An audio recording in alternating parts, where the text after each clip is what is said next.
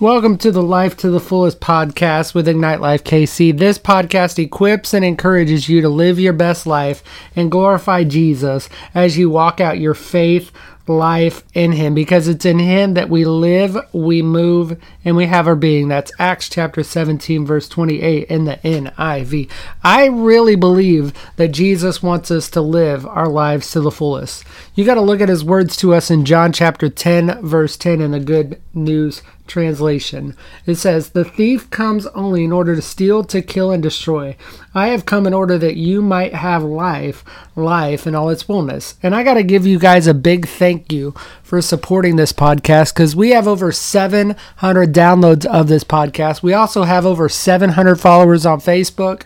We've got 100 plus followers on Instagram, and we're nearing 100 followers on YouTube. So thank you guys so much for supporting us today. I want to get right into it and get to the book of Acts, because there's a bunch of things that are going on in that chapter today. So let's get right to it, shall we? It said that on the day of Pentecost, all the believers were meeting together in one place. Suddenly there was a sound from heaven like the roaring of a mighty windstorm, and it filled the house where they were sitting. Then what looked like flames or tongues of fire appeared and settled on each of them, and everyone present was filled with the Holy Spirit and began speaking in other tongues. So what happened after that was really amazing. Some devout Jews from every corner of the world heard and saw what was going on, and when they heard the loud noise, they came running and were bewildered to hear their own languages being spoken by the believers. Some were amazed, other people mocked, but one of the disciples, his name is Peter, he didn't let their doubts fester for a moment. So in verse 13, I'm going to pick up. This is where it says, "Other people in the crowd ridiculed them, saying, 'They're just drunk, that's all.' And then Peter stepped forward with the 11 other apostles and shouted to the crowd. He said, 'Listen carefully, all of you fellow Jews and residents of Jerusalem. Make no mistake about this. These people aren't drunk, as some of you are assuming. 9 o'clock in the morning is much too early for that. No, what you see here was predicted long ago by the prophet Joel.' And listen to these words. 'In the last days, I will pour out my spirit upon all people. Your sons and your daughters will prophesy. Your young men will see visions. Your old men will dream dreams. In those days, I will pour out my spirit even on my servants, men and women alike, and they will prophesy. I will cause wonders in the heavens above, signs in the earth below, blood and fire and clouds of smoke. The sun will become dark, the moon will be turned blood red before the great and glorious day of the Lord arrives. But everyone who calls on the name of the Lord will be saved." So Peter gets up, he starts telling the people there, that God publicly endorsed, Jesus of Nazareth by doing powerful miracles, signs, and wonders through him. And then he says to them that God knew what was going to happen, that his prearranged plan was to be carried out by Jesus when Jesus was betrayed.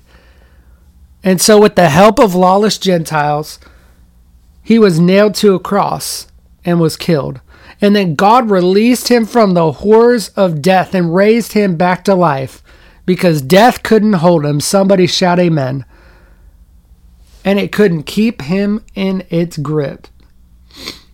And so he then connects the prophecies of David to the prophecies about the Messiah. He says, David was looking into the future and speaking of the Messiah's resurrection. He was saying that God would not leave him among the dead or allow his body to rot in the grave. And this is one of the key verses before I finish. It says, God raised Jesus from the dead, and we are all witnesses of it. You and I combined, from the day of Pentecost until now, we are all witnesses to the fact that Jesus is alive.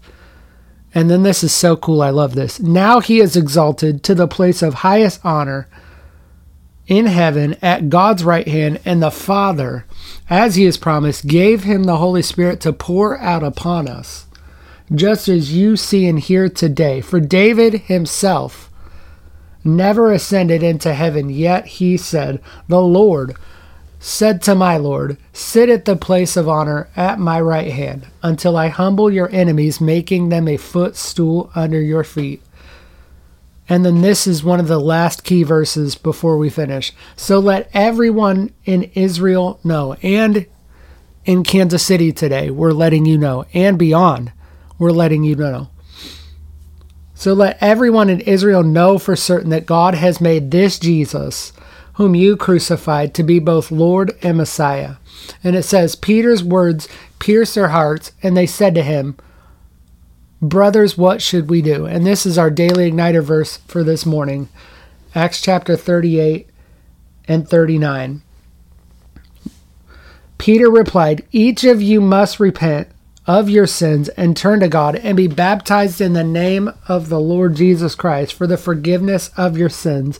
Then you will receive the gift of the Holy Spirit. This promise is to you, your children, and to those far away, and all who have been called by the Lord our God, which is you and me. Then Peter continued preaching for a long, long time, urging all of his listeners, save yourselves from this crooked generation. Those who believed what Peter said were baptized and added to the church that day, about 3,000 in all. So what happened was Peter connected prophecy after prophecy after prophecy after prophecy, and he gave the most masterful sermon besides the Sermon on the Mount, and it led to 3,000 people getting saved that day.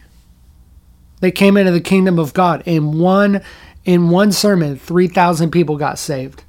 I have never seen 3,000 people ever get saved when I've preached a sermon, but I would love to see Day of Pentecost type stuff happen in my ministry. That would be amazing if that could happen. And then they formed a community.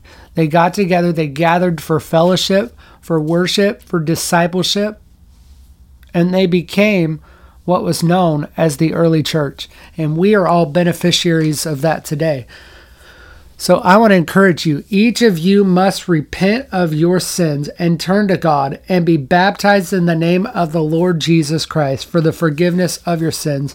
Then you will receive the promised gift of the Holy Spirit. And I never like ending a podcast episode without giving you the opportunity to do that. So here's what I want you to do. Say this salvation prayer with me today. Say, Dear Jesus, I believe in you and I give you my life.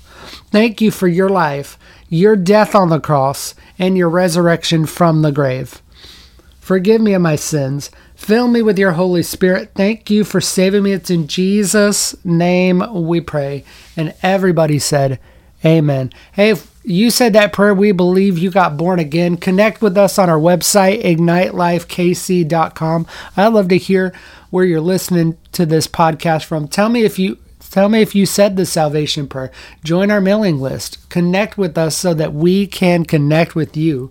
That would be amazing if you guys would just go to our website and fill out our web form and connect with us today. I want to hear about your journey towards Jesus because I am here for you and I want to be a resource to you so you can grow in your relationship with them.